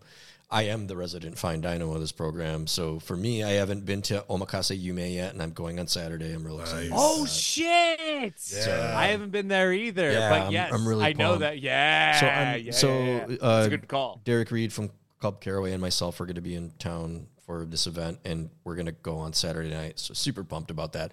A place I don't have a reservation, and I haven't been able to get one, but I have been in Chicago since it's been open, that I would love to check out is Kasama, which I'm sure you've heard of, the Filipino restaurant. That's actually what I was talking about. Oh, really? Yeah. Yeah. I just went there. Oh, awesome. Hell yeah. Yeah, that's I was awesome. trying not to throw names around too much, but it's yes, hard that's to get exactly into. I went there for the first time a few weeks. Yeah. And it was amazing. It's fucking incredible. Hell yeah. Get Can you outta still here. do you Yeah, know if yeah. you can still line up for like brunch? Do you have any idea? I wouldn't trust anything I have to say about going outside. I'll anymore. look it up. But no, Yeah, that's it's probably that's smarter. That's awesome. I don't want to be on the hook. yeah. If I had a little more foresight, knowing that I was going, I would try and like get ready to hit F5 because I'm good at that. Yeah. But I got lucky. I got lucky with Omakase Yume. Someone must have canceled because I found 2 spots. So that's going to be dope. Maybe I can get into Kasama for brunch and pastries if they do still allow people to queue up. But I think those are top 2 for me. Hell yeah. For like nice places that I want to check out. That's rad. I'm jealous. Yeah. Totally. Ugh, damn it. You guys are going to have so much fun. Oh yeah. No, I'm so excited to be back. I don't think I haven't gone for a full calendar year to Chicago. Never mind, I usually go 2 or 3 times, sometimes 4 times a year in, God, my whole adult life. So I'm very excited to be back. I'm sure there's going to be plenty new to see. I will see if there's some new arcades. We're staying in Logan. I always stay in Logan. I have friends who live in Logan's the area. great. And Yeah. the thing we're doing is downtown, and so we'll have plenty to do when we're like at this like expo. And then when we want to fuck off, we'll go to Logan and then, you know, go hang out at Longman and Eagle and drink Toki highballs, Jim Beam highballs. Yeah. Oh man, I used to live there. Yeah. Probably about a decade and a half ago. And it was just the best. Like for all of the things about it that everybody has talked about ad nauseum, going down and sitting in just such a wonderful little patch of grass. I swear to you. Yeah. It does not matter what people tell you about the people around Logan Square, like the blah, blah, blah, blah, blah. Just go sit. Yep. Just go sit in that grass, and you're going to have a fucking great day. It's such a great spot. Absolutely. Just that little square, that little patch of grass. I just love it. It's just in fucking May, that is Chicago to me. That is like, perfect. It's like the lakes in Minneapolis. Like it's just you just go there and you kind of get recentered, and then you can figure everything else out. We had Northeast Minneapolis, where I live, has like obviously a much smaller city version of it, but I like that I can get like a patch of grass, right? But I can also go into a really nice bar or get some food or see some art or watch a band, and that's a lot of how Logan feels for me when I'm there. Totally. We used to, in 2003, I opened a bar in downtown Minneapolis, and we went to Chicago to kind of like just check out like what the big city kids are doing, you know, because Chicago it's New York City that's reachable by car kind of for us. So kind of go, that's a good way of putting it. Check it out. And we met a ton of awesome people, and we sort of formed this weird friendship. It was a group of like 10 bartenders from Chicago. And then literally there were 10 of us. We borrowed my friend's band's touring van and drove to Chicago. And we set up this thing. It started in 2003, and it went all the way up till 2015, where every 6 months they would come to Minneapolis, and then 6 months later we would go to Chicago, and we just went back and forth. And it was a great reminder of like all the different things that both metropolitan areas were doing, but also how much we had in common. You know, like there are neighborhoods in Chicago that you could blindfold me and like set me there, and I'd be like, oh my God, we're in Northeast, you know? Yeah. And same thing with like bringing them to St. Paul. They were like, dude, this feels like a neighborhood in Chicago I haven't been to. And I loved like the amount of similarities and then like the small little differences. It really like, it reminded me of how much I adore going there because it feels like home, but also is something new, you know? Like you go anywhere else in the country and you're definitely out of the Midwest. That's a place where it feels like it could both be home and like a fun, crazy place to go. There's enough of that. Yeah. Like a little bit of feeling of home. Yeah. Yeah, that's a really good point. Yeah. Well, fucking cheers. And all right. Cheers, so cheers. Boop. We've all spent a lot of time on stage. We've all talked into a lot of microphones. I've wanted to ask this question for 3 years, and I never had a guest that it was appropriate for, and I feel like you are the perfect person. What is your favorite heckle that you have received or that you've heard? Like, what is one that you come back to, either for its complete offensiveness or its brilliance or for whatever reason? Like, I feel like people may have an expectation of me from the show that like would apply to comedy or my stand-up career. I think I was never, not even a little bit, one of those like shut down like comedian defeats heckler, destroys in all caps. Like my goal was always like comedian comes to like polite understanding with heckler, and then everybody moves on and has a great night, and then they go get drunk, and everybody, you know, like that was always my thing. So I've never been interested in like shutting people down. And the worst one that I ever did, and I can tell you this like directly, this is the worst one that I ever did, because it was the one that was filled with the most mean spirit, is I was doing some benefit show somewhere. Who cares? The end. End of that story. Done. Description. Set. Some benefit show, fucking somewhere. Who cares? And everything's going great. I'm just hosting the show, and about 5 minutes in, some dude just decides to challenge me for some reason with just like, hey, do an impression, right? What? Right. What a weird. What the fuck? Yeah. It's a benefit show for something somewhere. You know, that's the type of stuff that happens. Yeah. And so it was like, it took a beat. I appropriated the amount of time necessary, and then I said, do an impression, and then we moved on. You know, everybody laughed. They're like, oh, he's making fun of the guy. Nailed it. Yeah. Everybody's figured it out, and everybody moves on. And then it is like, it's such a simple, like, nobody bothered heckling again because they're like, why? That was fun for everybody. That guy wasn't even mad because he was like, oh, I didn't see that coming. I see what you did with that. You turned it around. Yeah. It wasn't an Wow. offensive thing. That's It was just awesome. that. It was just a quick little judo thing.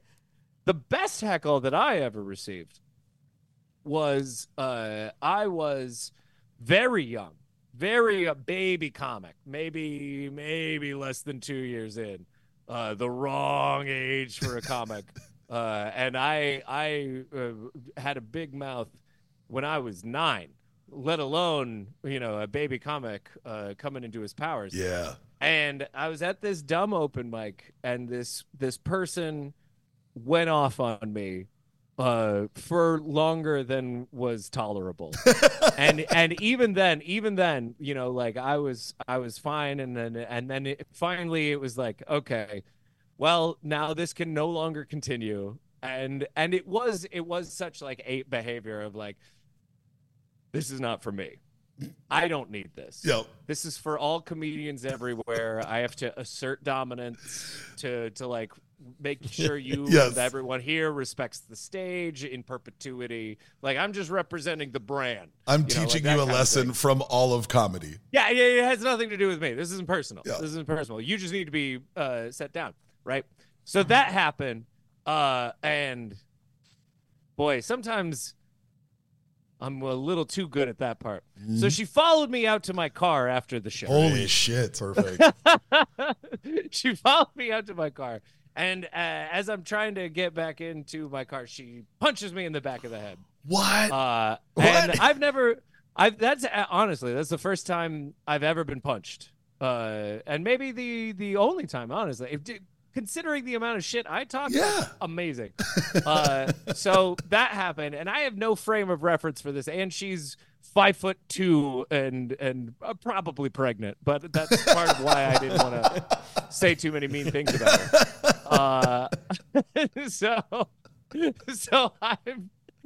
it's literally like I get punched in the back of the head. My head hurts. I turn around and I see her, and I go. And then I get into my car, and as I'm about to close the door, she did a little shrug. slams it as hard as she can, and I barely got my leg. Like, she tried to break my ankle Yeah. straight fuck. up. Were you like, And I thank you? barely got my leg out of there. And then I just drove away. And that is by far the best heckle I've ever That's received. amazing. Wow. Yeah. Punched by That a open five. mic, that open mic got shut down after that. She felt so bad she closed your car door for you. Oh my God. That's fucking amazing. Holy shit. That's Yeah. wow. All right. Hell yeah. I am not a comic, and my stage experience is usually in pretty formal environments, so I don't have any good heckles that I've received myself. Honestly, I want to use this as an opportunity to spotlight a comic I've been listening to quite a lot recently, who I just discovered like a month ago. Are you guys familiar with Phil Hanley?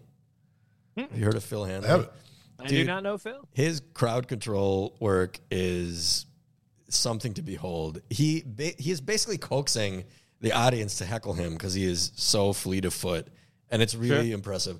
This clip I saw of him today on YouTube was for some reason someone in the audience asked him if he is a horoscope person. And he was like, "Oh, what? Wait, what do you do? What are we doing now?" And he responded, "No, I'm not. But thank you for asking."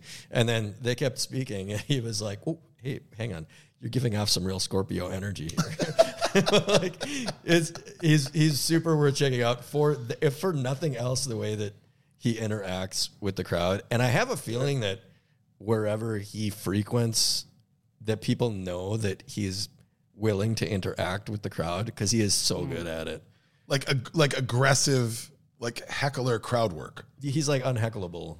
That's all right. That's fucking and like supernatural. Yeah.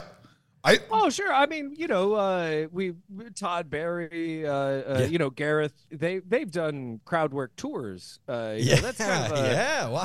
It's both kind of a fun test for a comedian and something that all other comedians will make fun of you for because you can't write jokes. Shitbag. I'm gonna write a bit. Gareth actually you want to be a stand-up, maybe write a bit, that kind of thing. Gareth literally just did that here at Acme here in Minneapolis. Yeah. He just did that like 2 or 3 months ago. Really? And it was amazing because I love when you get to see a comic, like he was trying to like question a couple and they were literally like there on a first date. And it was like everybody was kind of just like fascinated. Like it honestly wasn't even funny. It was just fascinating to hear how dating works in the world now. I've been with my wife for 13 years and that was pre-apps, pre-everything. I was just like fascinated listening to it to the point where he was even like, I don't even know what we're talking about right now. Like this is amazing. Yeah. Yeah, I mean that's kind of the thing about being an MC. Like I was a house MC at Zany's for a long, long time, and part of the Zany's house MC style is literally like, hey, who's got birthdays? Who's got anniversaries? Who's flown the furthest to get here? That whole like facilitate crowd work immediately, and so that turned into something that was like. The only way I can avoid killing myself was to become good at crowd work in a way that I don't have to be like, who's having birthdays? I had like that was the only way to survive was to become good at crowd work in that kind of fashion. Yeah. And so and it is kind of like annoying because I was a failure as an MC, and it's like, I'd always dreamt of becoming a headliner, and I thought you had to write bits, but I went the wrong way. I went backwards. No, I screwed it up. That was the problem. I also that was where my timeline topped out at was I was the host and MC for a few comedy nights, and then I did some bunch of open mics. I did Acme. I did one 20-minute, and that was quite possibly the most humbling experience I've ever had because it's tough. Like, you can write the greatest bits, but getting that 20 minutes to flow, right? And then looking out at a packed club that are there to see the headliner and just not having the right rhythm to it, even if the bits are good, having the rhythm fucked up it ruins it for the crowd. I've told people this for a long time. I did stand up for a decade, straight up, probably at times more than 7 times a week. Like 2 or 3 times a night. Yeah, going up that much. I will say that I've written hours upon hours upon hours of material. I have written 20 good minutes, and I am proud of that. Yeah. I am proud of being able to put 20 minutes on a stage that I would put up with, I will not have any fear opening or following any comic with that 20 minutes. Okay. Yeah. I am mediocre at best. But that is how hard comedy is and how hard stand-up is that you should be incredibly proud if you have 20 good minutes after a decade. That was it's impossible. I had gotten cocky because my first 2 open mics went really well. And I went to there's a bar that unfortunately no longer exists in downtown Minneapolis. And it was one of those awful open mics where it's just comics. Like it's just comics trying shit out in front of other comics. No one laughs. Everyone judges. Everyone just sits there and stares at each other. My life. Yeah, that was it, right? You were lucky in that room at Grumpy's downtown. You were lucky on Wednesday night if there were 5 random people that were in there. Everyone else is comics. And there was a local comedian here who unfortunately passed away shortly after this story, who was on his ascent, and he was fucking lightning in a bottle. And he was trying to do 2 sets that night. So he walked in and was like, can I get up and do 15 or 20? And then you can go back to the open micers. And of course they did. And I'm so mad that he passed before this bit could have been recorded. He did like the ending 5 minutes of his time is one of the most amazing 5 minutes of humor I've ever seen. And then he walks off and everybody's losing their mind. All the comics are just cheering him on. And they're like, coming up next, Ben Quam. And I'm like, no. You can't do that to me. So I go up there and I'm looking out at all these comics and I'm trying out 5 minutes of brand new material. So it's already like hot garbage. Sure. And there's a comedian about halfway back, and Charles, you may know him. Folks in the Minneapolis-St. Paul area listening, you may know Fancy Ray. Yep. Fancy Ray is local personality, does a lot of like public television commercials, local furniture stores, that kind of stuff.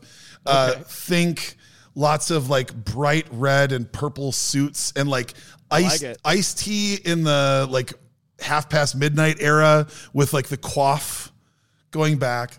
Okay, so we're dancing around the word pimp. Yeah, Gotcha. There you go. He's a really attractive pimp from a blaxploitation film in the late 70s. Lives up to his moniker. Yes, and his whole bit is just that like he's the funniest, he's the smartest, he's the most attractive. Like that's his shtick, and he's killed it for like 30 years doing it. Exactly. Yeah, forever. Sure. And I am halfway through my third bit, and I knew where he was standing, and he has a very unique voice, and I hear him yell, "I'm too pretty to watch something this ugly," and I literally quit comedy. I was like, "Yep, I'm good." I fucking finished out that night. I was like, that is a perfect tackle. That is a perfect joke. That's on brand for you. And there's literally nothing I can say back to that. There's no open window for me to argue with you. It literally was just that. Like, the only laugh I've ever heard this room get was hysterical. And then they call me up on stage after that. So I'm just dealing with a dead room no matter what. And then I got that. And I was like, yep. I am never going to do enough work to actually make this happen. I think we'll just call it a day. And I have not done stand-up since. And someday I will get to tell him. I wish there were more like you. I wish there were more like you. I mean that from the bottom of my heart. Yeah. There are so many things of like, and probably me too. You know, like there are so many of those nights where I had that and I walked off and I was like, it wasn't that bad. I'll see you tomorrow. I'll be there tomorrow night. You know, like that is the addiction of stand up is like, boy, I know too many people who have gotten that response every night for 5 years and they'll see you tomorrow night. I lucked out. Well, honestly, I lucked out that I'm a pretty good writer and that I had won some awards for some scripts that I had written. And then I just pivoted and I helped my comic friends. I just wrote jokes.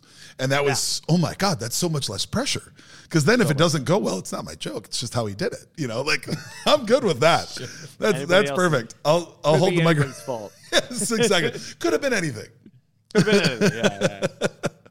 Awesome. Well, we're coming up on the last question. I am out of whiskey, so if you wouldn't mind passing me that bottle. What the fuck? So here's the thing. We both adore Chicago. And what I get tired of is every time I talk about loving going to Chicago, somebody always has to fucking weigh in on the pizza controversy of like, is New York better? Is fucking Chicago deep dish better? The problem is that Chicago has so many amazing foods. I feel like it gets lost when we bring in deep dish pizza. So I guess what I wanted to ask is, living in Chicago, like what is your actual, like this food item is what I think of when I think of like what I love about Chicago.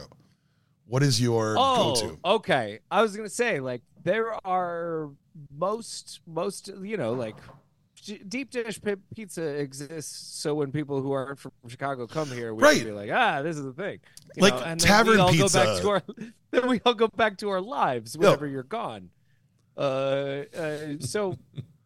So like, what's the quintessentially Chicago thing? Yeah, like what's your like? I don't know. Like I don't even know why we're having this discussion because this like is a thing you love, right? Like, what's a Chicago food? Because there's so many foods that were invented in Chicago. What's a thing that you love? Oh God! You want me to? Because the obvious answer is hot dog. For sure. The obvious answer is the hot dog. What do you want to think about it? I got there's- some interesting options if you want to like get the creative juices flowing. Oh, I don't need the creative juices flowing. Let's go. I mean, the hot dog is perfect. Yeah. Because it's Yeah. long. Nobody knows what it is. It's there. It Yeah. was probably burnt down at one point. And it's next to a pile of standing water. That is a hot dog. It's Chicago. It is what it is. You know? The hot dog is the metaphor for the actual city of Chicago. It's the city of Chicago. There's just no way around it. How do you enjoy your hot dog? Oh man. Do you go Chicago dog? Do you go? No. I hate relish. I don't like ketchup. I don't like mustard. I don't like. What I like to do is I like to. I mean, it's such a strange thing. I like to eat a hot dog with an egg roll. Because, yeah, you can get a hot dog and egg roll combination. All right, side by side. Yeah, absolutely. Okay. You got one egg roll. You got one hot dog, and then on the other side of the room, you have somebody on the internet who's like, "There's a hot dog, a sandwich," and then you throw both in their face, and then you beat them. Yes, until 100%. They never speak again. Slam the door on their leg. Yes. I think that's how I enjoy food. Is that not okay? I think it's great. I'm here for it. We should have more. Again, back to the physical challenge aspect of it. We should have more food fights. Absolutely. Like, give me a banana cream pie in somebody's face, and I wish it was more acceptable to just do that. Throw a pie. Throw a pie. Why wouldn't you? Even a slice of pie. You get to eat the rest. That's Coward. Yep. Throw a pie. You fucking cowards. Charles, what's your Chicago food? The one that came to mind when you mentioned this is a jibarito. Are you familiar with the jibarito? I am not. Okay, so the jibarito is a Puerto Rican creation. Apparently, it was created. I think the restaurant's called Bariquen, but this guy who originally owned the restaurant, this is in the mid '90s, I believe, saw an article about a sandwich in Puerto Rico in a Puerto Rican newspaper, and he himself is Puerto Rican. That is a sandwich that has crispy plantains as the bread. And it's not like they're everywhere, but Puerto Rican restaurants in Chicago serve this delicious concoction. Actually, I found out today that a bar in Minneapolis has it on happy hour, Ola Arepa. Oh, yeah. So there's a restaurant here that makes them now. I don't know if this is something that can be found broadly, but it's basically like the tostone effect, right? So you fry a green plantain, and then you take it out, and they smash it basically in like a tortilla smasher. Yeah. To flatten it out. And then they throw it back in the fryer. I'm here for this. More fried.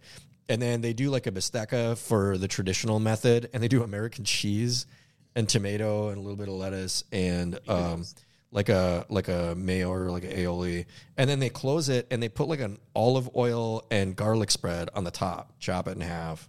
Let's go. Take a bite. It's really fucking delicious. I've never heard of this. Yeah. That's an act of war that you just put upon my palate. Is it a sandwich? Because it's plantain. I gotta go find out. That's what I gotta do. Yeah, so the honorable mention I'll say is people don't know the Saganaki, and you hate cheese, so I wanted to bring it up. But Saganaki, the flaming cheese has the brandy poured on it. Cheese, You yell Opa. That is a Chicago creation. Yeah. Not No. That's definitely true. That's definitely true. Yeah. Crazy. It's been a while since I've done that. Yeah. Well, for obvious reasons. Throw up into your mask. Yeah. You know? My Chicago experience, and I throw this in every time somebody brings up the fucking pizza bullshit. I always throw out like my top 10 favorite food moments in my life. First time that I ever went to Al's Beef, and I got lectured by an old regular about how to stand, where to put your elbows, what to do. Collectively, the three humans that I interacted with in order to get my sandwich had maybe close to one set of full teeth. And everything about that experience was perfect. I loved being welcomed into the ritual. Yes. That's what it was. Yes, exactly. I was being welcomed into the ritual of Al's. Jumped into the cult as it was. And it was the first time I'd ever had like an Italian beef dipped. I didn't know that was a thing, like getting the sandwich wet. That to me, that was absolutely fucking it. Because I was like, everyone around me was doing the same thing. Everybody was sloppy and messy and nobody gave a shit. Nobody was worried about how they looked. Nobody was filming anything for fucking Instagram. It was just, we were all sharing a moment of disgusting, sloppy eating. And I love thinking about that. Yeah. And that to me is like, that's quintessential experience. That's Chicago. Right? Yep. Like the smell of the restaurant, even from the outside, of just the fact that there's always a pan of that beef gravy jus going at all times. Like it seeps into the wallpaper, it seeps into the paint, it seeps into the floor. I'm here for it. Like whatever that salty MSG goodness is, that murky brown liquid, I'm here for it. Are you going to dunk the whole sandwich in there? Yeah. Is the bread going to completely fall apart by the end of it? Absolutely. But I don't give a shit. Yeah, exactly. This is, you just have to be a part of it. Agreements made with the God of all things. Of all things.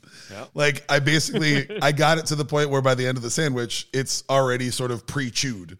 You're just going to help it out a little bit more. You just have to finish digesting it. Yeah, exactly. Like I had a guess as to what your answer was going to be, and I was going to say Maxwell Street Polish. I mean, I'm not mad about that at all. Because I made a little mental guess. Any tubed meat, I'm a fan of, but when he hit hot dog, I'm like, I could have gone either way on that. Okay, because we do fight. Charles and I fight. I am a hot dog connoisseur. Any tubed meat? Yes, he is a hot dog skeptic. That's my new show. Yes. Any tubed meat? I need a casing on redtube.com.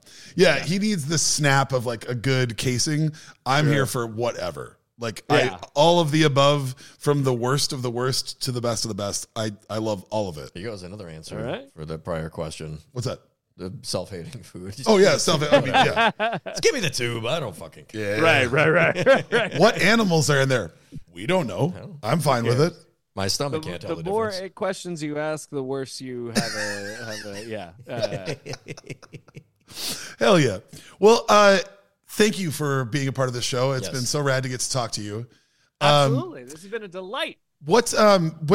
Tell everybody like where to find your book, and then also kind of give everybody like a little heads up about where to find the podcast. Oh, we're real simple. You can find the show. It's a podcast called Knowledge Fight. You can find it wherever you find podcasts. We got a website. It's knowledgefight.com. My book is called The Quiet Part Loud. It's real simple. It's at thequietpartloud.com. It's very easy. It's all free. Like everything we do is, by the way, I forgot to say that. Everything we do, we put out free. Mm-hmm. So if you want to donate or join the Patreon or any number of those things, that's fine. But if you never even think about it, everything that we do, you can get. So my book, the show, the stuff, everything. It's honestly, it's one of my favorite things about what you guys do. Like I am very happily a paid subscriber, but I think it's rad that you offer everything out to everybody because, like real talk, what you guys are doing is very important, and it's easy. Like for me, it's easy to look at somebody like Alex Jones as an imbecile and a clown. But that's almost what's the most dangerous about it, is it allows so many people to just breeze past that.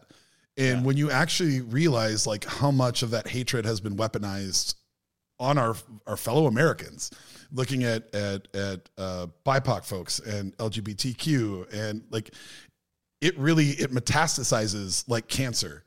And you've helped me see how dangerous that is. And then that just kind of like extrapolates out. Like I feel like I'm more intelligent being able to talk about that kind of shit because I listen to the show, because Dan does the work and you make it actually like digestible sometimes. Like that's a really important thing, because I think that's where the extreme alt-right is finding the best shadows to hide in. Sure. Are when mainstream folks can just laugh it off and say, oh, well, there's no way that'll be a thing. Right. And then you watch it actually happen, and you watch it start changing in local school boards, and you look at like local politics.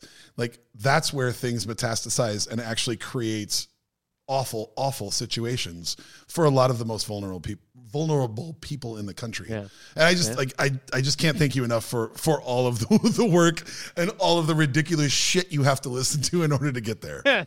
It's quite a bit. Yeah. Well, I mean, that's about as nice as I'll allow anyone to be. All right, there we go. Anything else you want to plug? Anything coming up? Anything crazy? No. No live shows or anything? What we do. That's what we do. All right, my friend. Charles, anything you want to throw out there? If you're listening live and you made it to the end, it means you're a regular live listener. We love you. Our episode next week will be released on Friday, a little later than normal. Yeah. But yes, of course, we love you. Go review us or something. I don't know. Yeah, do whatever. Either case, take care of each other. Be nice to somebody. And I don't know, fucking, if you have extra money around, if you have more than tens of dollars, give to a charity that you care about. But until then, we love you very much. We'll talk to you later.